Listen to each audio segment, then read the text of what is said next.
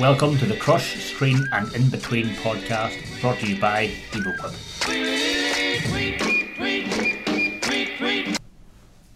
Hello and welcome to the newest episode of the Crush, Screen and In Between podcast. I suppose it's been a while since we had a chit chat. We've been out and about. Andy, you've been to ConExpo. We had a good podcast with the JCB guys. But we're here in Terex GBS in Craigavon. Our offices in Dungannon are getting done up, so we're up here, and the GBS team have made us feel very welcome. So how's things? Good to be back and doing this in person. It's been a couple of months, but we had sort of two there that we had some interviews, but it's a while since we sat and together. Anyway, yeah, you interviewed JCB at ConExpo. I love that. Listen, that was great. Yeah, it was great of JCB to give us a bit of time, and there's a lot going on there. They're pushing the boundaries and they're really going after the hydrogen market, so it's great to sit down with those guys and get the feel for it. Hydrogen stuff's really cool. The fact that they're going out and actually developed their own engine, and they're not trying to convert an existing technology like a petrol or a diesel engine, I find very interesting. So very exciting to see what comes out of JCB in the near future. Yeah, and you could feel the enthusiasm for it. You could really see that they really loved it, and they loved talking about it.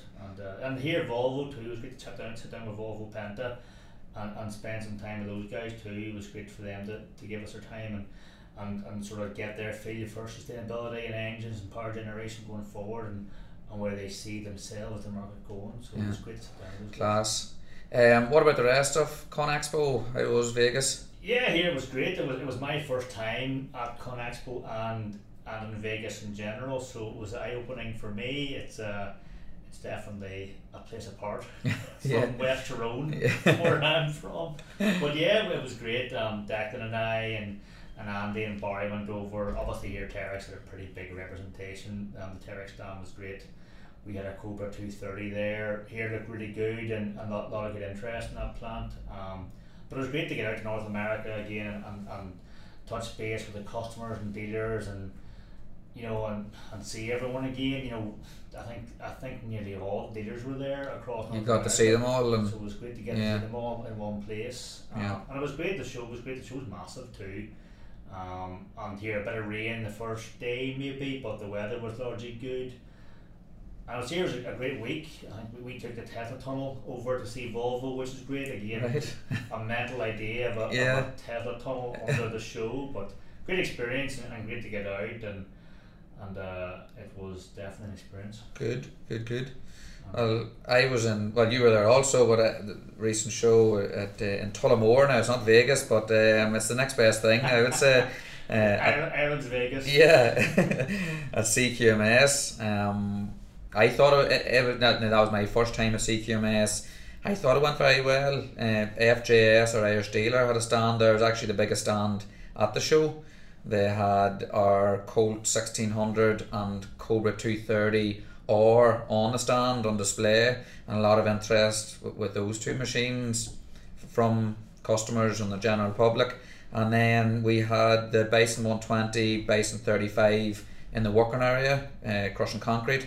And then our Cayman 150 was getting a lot of attention in the working area. It was processing concrete, and there's concrete posts, and then there's like cattle shed slots. There's a lot of rebar in it, so it was a messy feed material, but it done a great job. So yeah, it looked really good, and a lot of, I suppose, that sort of the shredder's probably largely new to the Irish market. It hasn't maybe spread out past Europe and the UK, so a lot of interest and got a lot of attention. Yeah. As you say, it wasn't an easy material to process, and it was just chomping through it. Yeah. And FJS, the credit to them, was a great stand, a great display, and they actually ended up providing a lot of machinery to feed the other working machines at the show, so fair play. Very generous men. yeah, they are. So we're actually very privileged to have a guest on the podcast here today. Now, this fella has been torturing me and Andy to get on the podcast since episode 1. So eventually we got him squeezed in. He's very busy schedule. I can't believe it's taken this long, to be honest. I suppose you get rid of the riff-raff at the start, That's maybe, it. and leave the best to later on. Get the process streamlined, you know, for the bigwigs. But you had to practice, you see, for the first 7 or 8 to make sure. No, I'd well believe it. So welcome, Jamie, to the Thanks, Crush Screen and In Between podcast. Here, it's a pleasure. It's as impressive as I would have expected. You know, like I said, there's no Joe Rogan glass of whiskey, but we'll get there. Yeah. Hopefully. Not even punjana tea. It wasn't even offered a coffee or nothing, but so I brought my own water. That's alright. Right, so tell us a bit about yourself and what is it that you do within EvoQuip. Give us a bit of your background and what you currently do. Well, I suppose it depends who you ask what I do in EvoQuip. Some might say very little, but no, I did a master's in engineering at Queen's, product design engineering. Did a year out in industry as a design engineer, and then very quickly decided that engineering wasn't going to be my calling in life. So as soon as I graduated, I went back to work for the company that I worked for as a design engineer as, only in a technical sales role. So we distributed across the Middle East mostly, so I did that for a year or two, and then I ended up moving to New Zealand after that, where I was kind of doing more field sales. Again, it was a bit of a different industry, manufacturing machinery, flatbed CNC machines mostly for woodworking and the like. And then was out in New Zealand for a couple of years. Like knocking doors. Yeah, on the exactly. Yeah. Out in the car all day. I covered the very Auckland on north, and then like a Southern Territory down around Wellington as well. So a lot of driving, a lot of time out in the car by yourself, knocking doors. Ended up in very random places of New Zealand. Beautiful country though. I'm sure there's some beautiful city. Amazing. Yeah. Would have stayed, other than like every great man, there's a woman behind the scenes, and she wanted to be close to her mummy. You know, 5 mile radius, I believe, is the rule of. That's the limit. That's the limit. Yeah. So. I'm 5 miles to the mile to my mother-in-law, so we're not too far away. That's how it works, unfortunately. And so yeah, I ended up coming home then, which was probably coming on 5-6 years ago now, and as soon as I got home then joined Terex. So a bit like yourself, Michael, we went to school together and stuff. Yeah. And probably didn't see each other until we both joined Terex again. And it was around the same time. Yeah, and listen, you're looking to get into manufacturing in Northern Ireland. Crushing and screening is the bread and butter. So I had a couple of friends that worked Terex Power Screen and that, so kind of got me into it. And then territory sales manager role for 4 years, and now sales director for the last year. So sales director for the rest of the world. Rest of the world, yeah. So me and Andy Lawrence then will be responsible for global sales, and obviously we report into Barry. So for me, or for EvoQuip, rest of the world is essentially everything outside of North America. Yeah. And then like India and stuff, where we would have Terex representation there as well. Yeah. China. So Mr. Worldwide. Mr. Worldwide, yeah. And how long have you been Mr. Worldwide for? In the sales director role? Yeah. Since officially September. So what's that? 8 months? Yeah. Something like that. Yeah. So listen here, it's going well so far. You can ask the guys there, see what they think. But that doesn't seem to be many complaints. Not yet. Couple. Sales are going. They're growing in a way. Sales are growing. Sure, doing something right. Yeah, so it's been a tough couple of years then, I suppose, with COVID and supply chain and every other, you could name them, the issues we've had globally. And how's the rest of the world market fared for the past couple of years? Listen, they've managed because they've had to. A lot of this stuff has been outside of anybody's control. For us as a manufacturer, you could look at our order books over COVID and say it was great, sold out for a year, sometimes even longer. But in reality, it wasn't a nice situation for us to be in. It wasn't a nice situation for our dealers to be in. Prices were increasing, the demand was high and the supply was low. So every stage of the supply chain was impacted negatively, really. So as in a sales role, you know, it was nice to have orders, but it was the most difficult time I've ever had. That's strange. Like it's the opposite of what you think. Sales guys are out there chasing for sales, but this these were actually, not being fit to fulfill orders and things. That was the toughest part. Yeah, definitely. And you constantly feel like you were letting customers down or what, but in reality, it was a wider supply chain issue. Yeah. The impacts of COVID, and then we had the Suez Canal came into it, and that added another layer. And even now, we've still got some shipping issues out, to Australia and stuff that are coming into play. So there's all these different factors that really impact the business. So, but listen, we are coming out the other side of it. The engine suppliers was a big part of it, but that seems to have got a lot better recently. So we are out the other side. But listen here, all credit to the dealers, because obviously they're the customer facing part of our business, so it was a difficult time for them. Yeah, of course.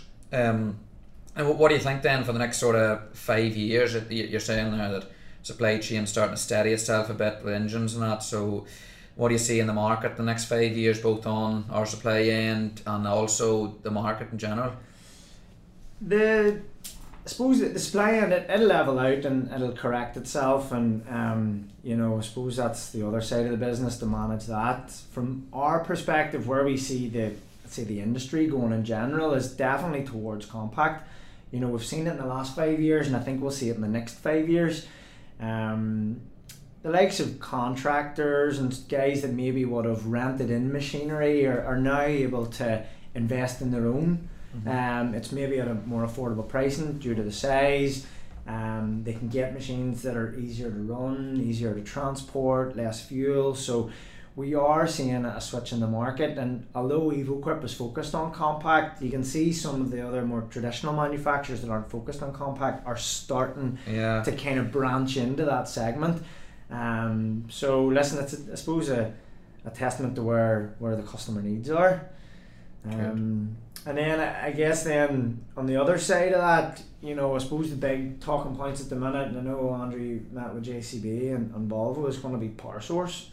That's the real, let's say, innovation within the industry at the minute, and that'll impact EvoQuip as well. Is it electric? Is it hydrogen? Is it, there's all these questions at the minute, but definitely I think the traditional diesel hydraulic we will move away from in some shape or form in the next 5 to 10 years. We'll have to.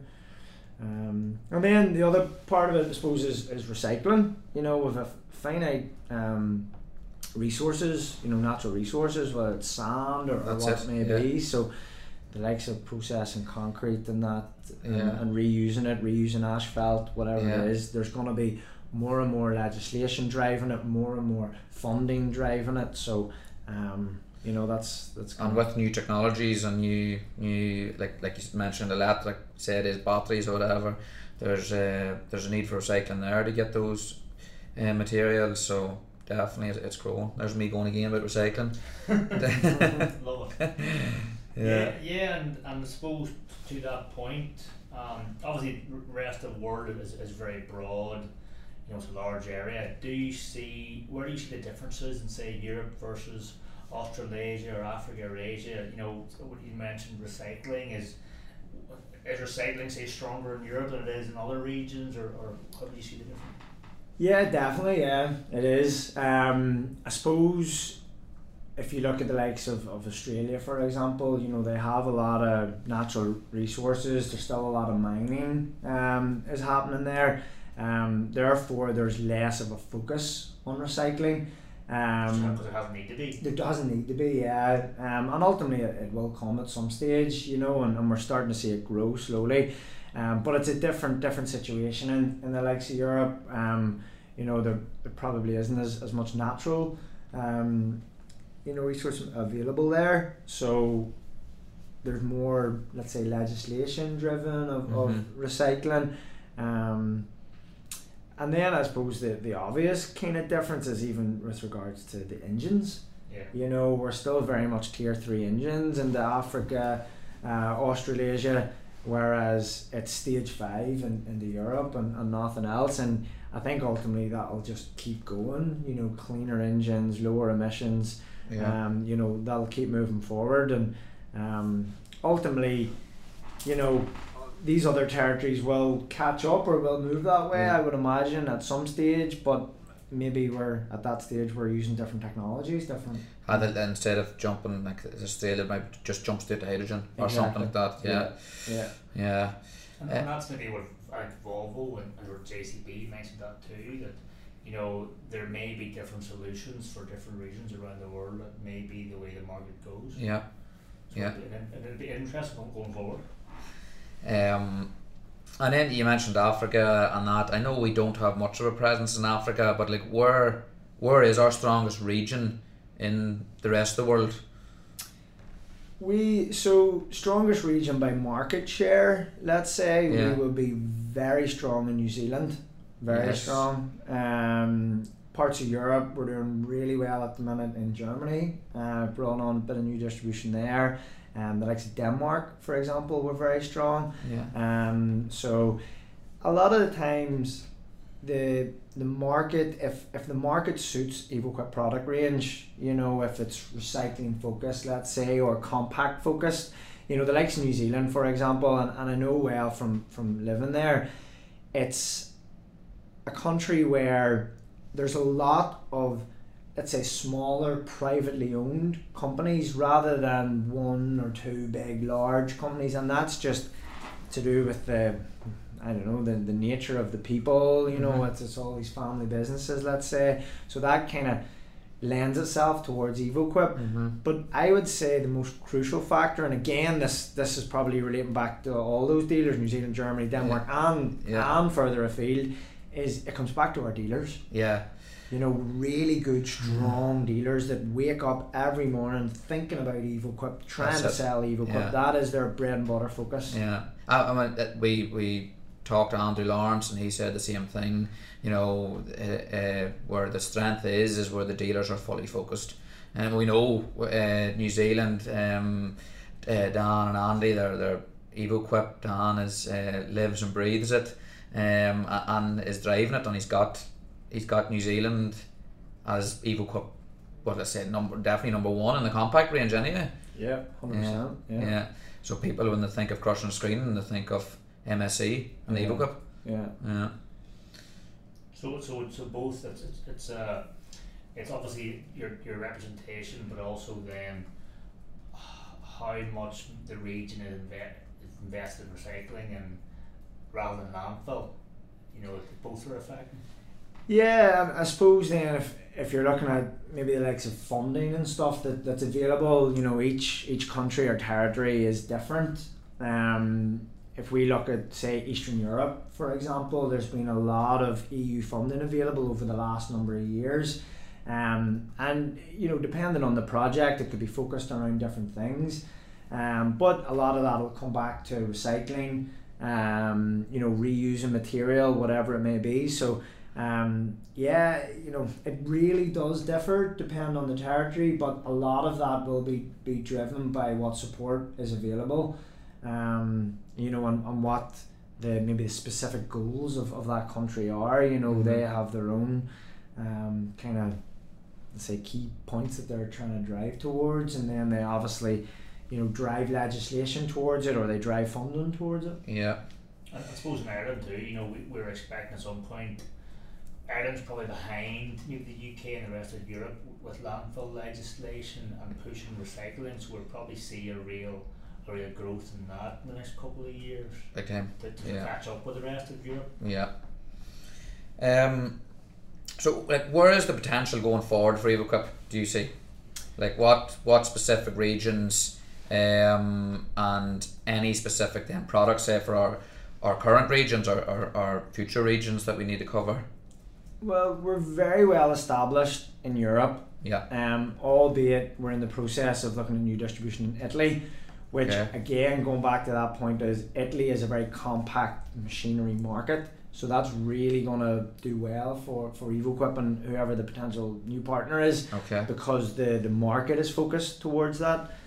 We're then looking at South America, for example, is going to be a big target of ours over the next year or two, and we can see that some of our competitors are, the likes of Rubbermaster, for example, are doing very well in that market. It's a lot of lighter rock, limestone-like rock, which lends itself to the impactors, for example, which obviously is good synergy there with our Cobra range.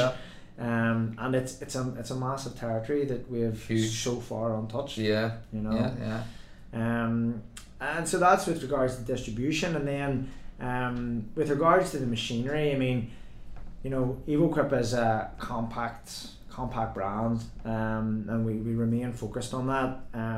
But we're driven by our dealers and what their needs are.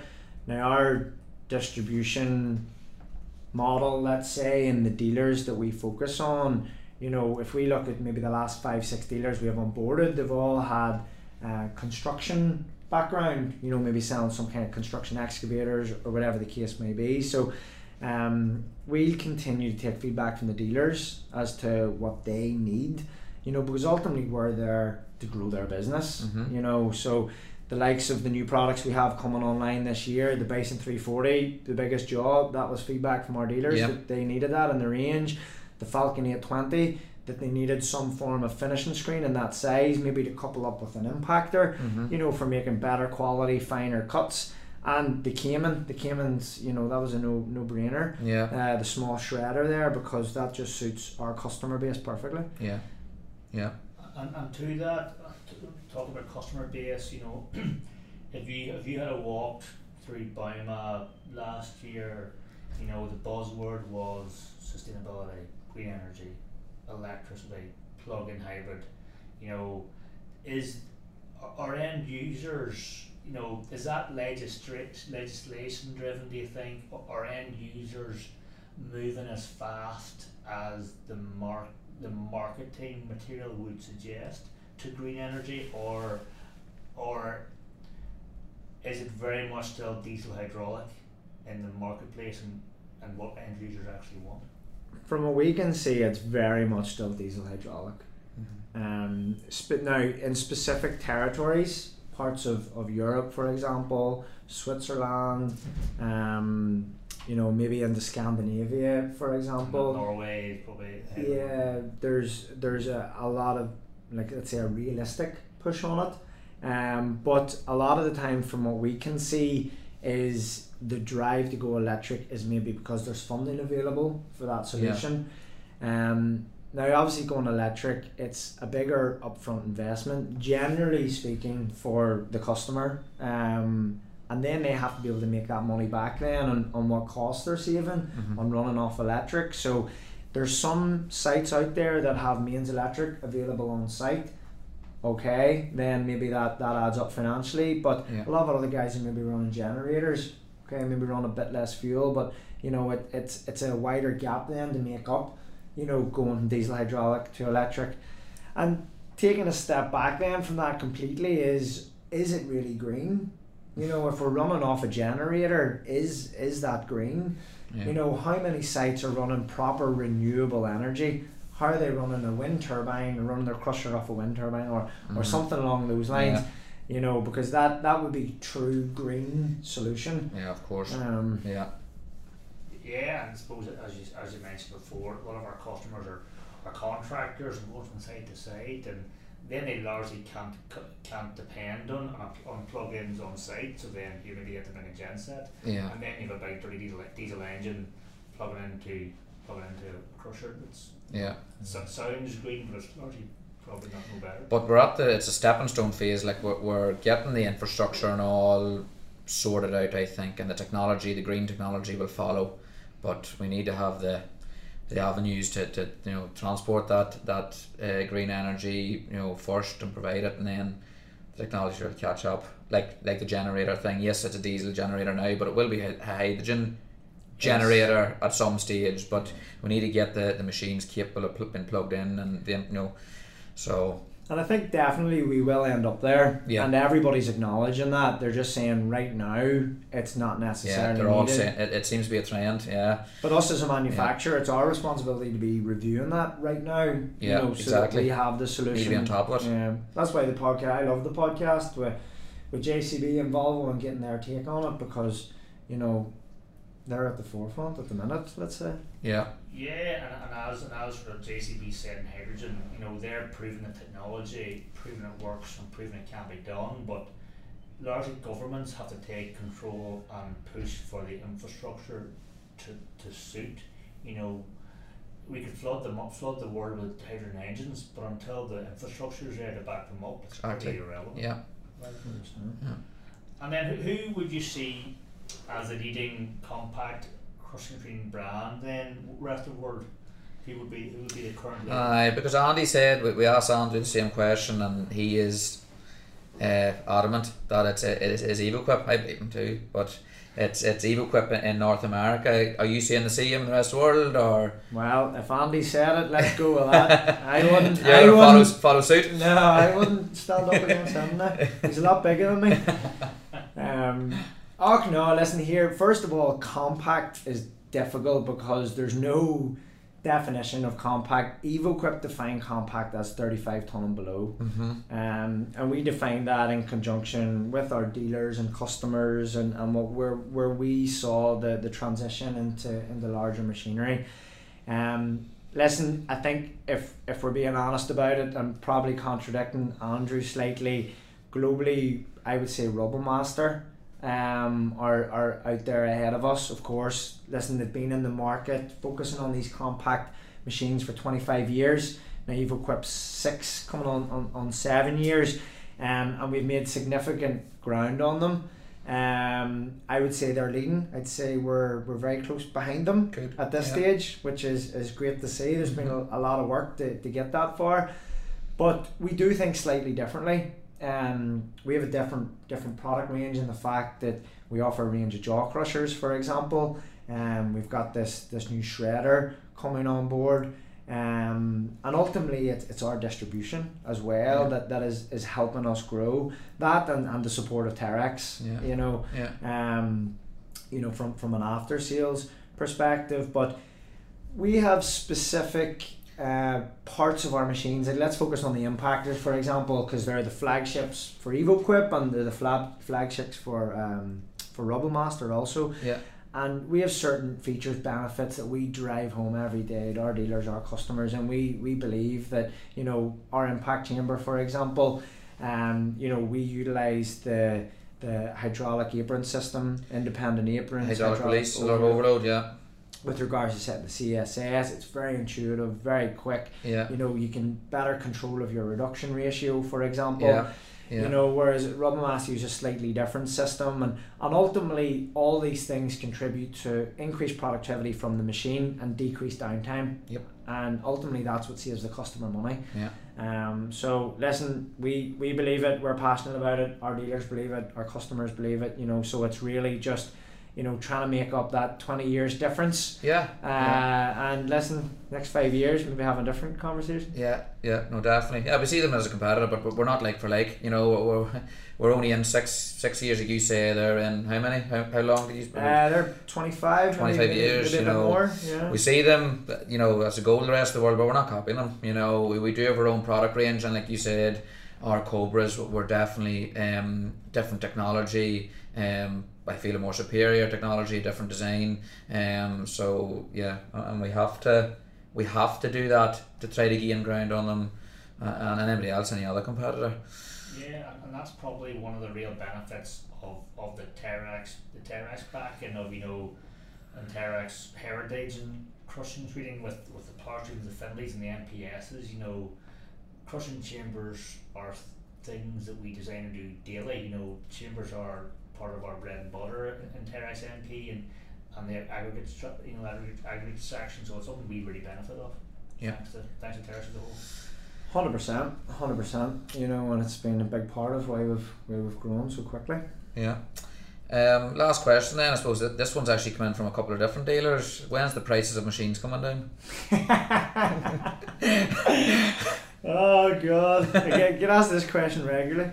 No, here, listen. It is a fair question, and it's a fair question that does come regularly because we have seen prices escalate over the last 18 months, as have all manufacturers and suppliers, and ultimately it's driven from supply chain.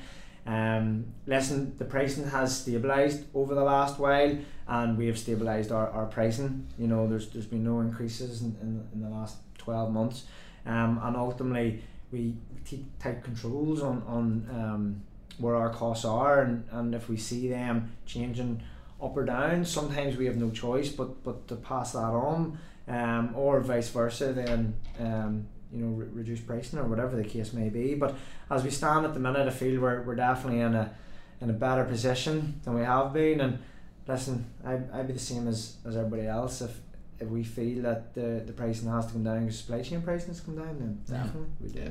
But it's across the board, you know, competitors and all, everybody's. Exactly. Yeah. Okay. Have we any news then for today's podcast, Andy? Have you got any? I'm trying to think what's happened. What I've seen TRS had their first plant install there. There was a pretty cool video doing the rounds. Collard Group in Reading. Yes. It was a really cool video, really good install. So it's great to see that, and the colour is pretty close to ourselves. Yeah, it looks well. Yeah. Even if we're biased. Yeah. Exactly. And food. What else? T-Sab and the compact jaw, as you mentioned, Jamie. The bigger guys getting into the compact stuff. Yeah. So that's an interesting one. Yeah, and they also we saw, was there an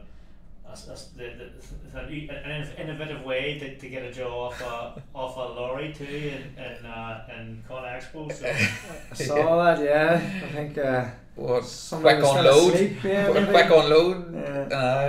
Trying to get that feature into one of our jaws maybe, but was it an impactor? I don't even know, but yeah, here. But that would have been a squeaky one for the boy on the controls there. Yeah. Scary. Somebody got a talent off that day. Yeah. After these things happen, huh? Yeah. But I hear like that news-wise, I think that's nearly all I have. Good stuff. Well, I think that's us for today. Jamie, thanks for coming on. It was great having you. Thanks for the coffee that I never got. Thank you. I'll put the kettle on there. You're not going anywhere. You're natural. Yeah. Yeah, that's right. I'll be back, but maybe not for a while. We'll see. Thanks everybody for listening, and see you soon. Thanks all.